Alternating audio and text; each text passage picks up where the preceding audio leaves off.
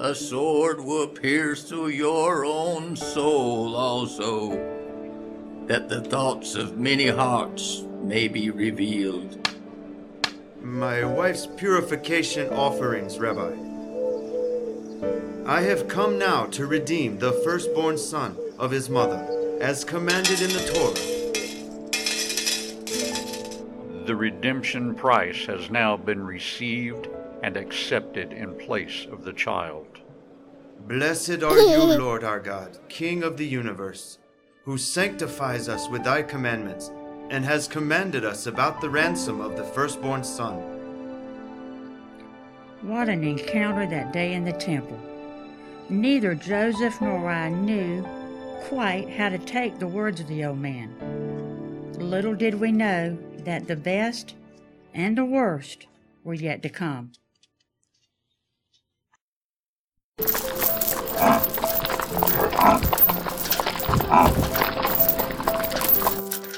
The next decade proved quite tumultuous.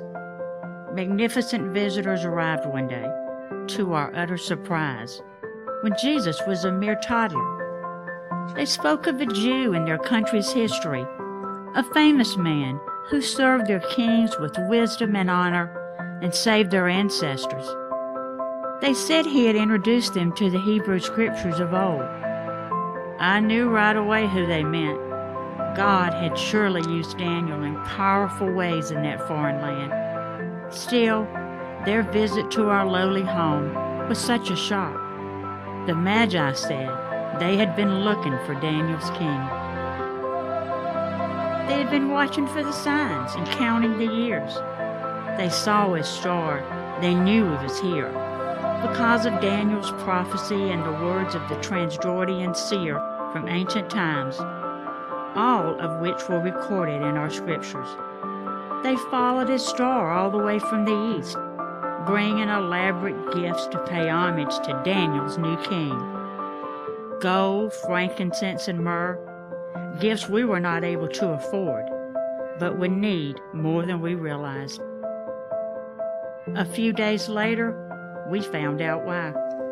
Mary, wake up! Hurry! We must go now! Joseph, what's wrong? The angel, Mary! We must go right away! After the angel's warning, my husband insisted we grab everything we could find in an instant. Thank God for the Magi's gifts. Otherwise, we might not make it to Egypt. But as always, Adonai, our God, took care of every detail. We later learned of the terror inflicted on innocent babes from wicked King Herod that dreadful night. Hearing their screams in the distance caused me to hold my little one tightly as we fled for his life, thanking God for divine protection.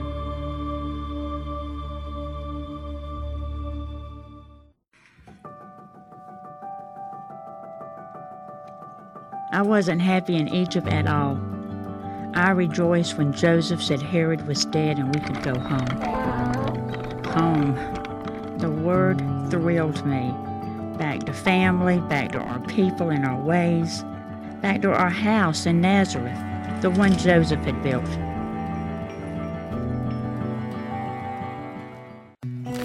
Joseph was such a good father. He and I trained young Jesus in the Torah, teaching him from the time he could form sentences to quote the sacred Hebrew scriptures. Joseph used every opportunity daily to quiz Jesus. The task wasn't hard at all because of Jesus' deep passion for his Father's words. Now Jesus, our beloved Shema. Hear, O Israel, the Lord of God, the Lord is one. And the Eshet Chayil, our ode to women. A woman of valor, who can find? She is far more precious than jewels. The heart of her husband trusts in her, and he will have no lack of gain. She does him good and not evil in all the days of her life. His bar mitzvah was still a few months away, but we knew he was ready. 3 times each year, we loaded up and made the trek to Jerusalem to celebrate God's pilgrimage feast. I'll never forget that one. As a young mother, my greatest fear hit me, and it hit me hard. We were already traveling home. Joseph rode with some of the men, and I with the ladies. I thought Jesus was with Joseph, now that he was 12. Joseph must have thought he rode with me.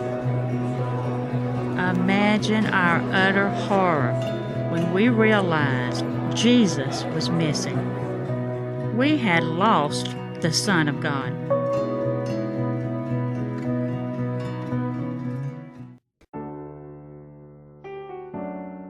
After the heart-wrenching trip back to Jerusalem to find our son, Joseph and I were amazed to discover him surrounded by noted scholars and rabbis, among them Nicodemus and Joseph of Ramah. Now, what would you say is the meaning of this passage from the Torah? These are the commandments, the statutes and the judgments, which the Lord your God has commanded to teach you, that you may observe them in the land which you are crossing over to possess, and that you may fear the Lord your God, to keep all of his statutes and his commandments, which I command you, you and your son and your grandson, all the days of your life, and that your days may be prolonged. Therefore hear, O Israel, the Lord our God, the Lord is one, and you shall love the Lord your God with all your heart, and with all your soul, and with all your strength. There is but one God, and besides him there is no other. Loving him with all that is within us, and loving our neighbors as ourselves, means more than all burnt offerings and sacrifices in our law. God, our Heavenly Father, set these commandments before us in order to bless us and to give us a good life here. He desires that we show his love and goodness to others, as they see how our God blesses us. It's been God's desire all along that we are all blessed, and it's his desire that we love him from a true and sincere heart, resulting in our obedience to his commandments. Thus, our beloved Shema. Joseph of Ramah, how do you think he can know so much? I mean, he has no formal schooling in the Torah as we do. Nicodemus, it is evident that he has studied well, certainly a testament to his parents. They have prepared him well for his bar mitzvah. Son, why have you done this to us? Look, your father and I have sought you anxiously. Why did you seek me?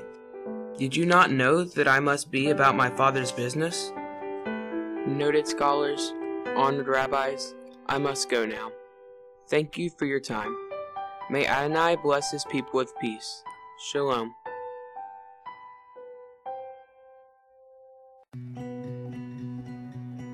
My son's rebuke stung me. I knew he meant it in the right way, but as his mother, it was still hard to hear from my boy. Yet it reminded me who his father truly was. I realized that day that my boy was now a man, God's man, a man doing his father's work, and I knew I had to release him to his destiny. Joseph passed on the skill of carpentry to Jesus while I was busy raising his siblings. Yes, they had started coming, and we had a house full in just a few short years. We were a lively bunch. At the end of a tiring day, Joseph would tumble around with our brood, roughhousing, you might call it.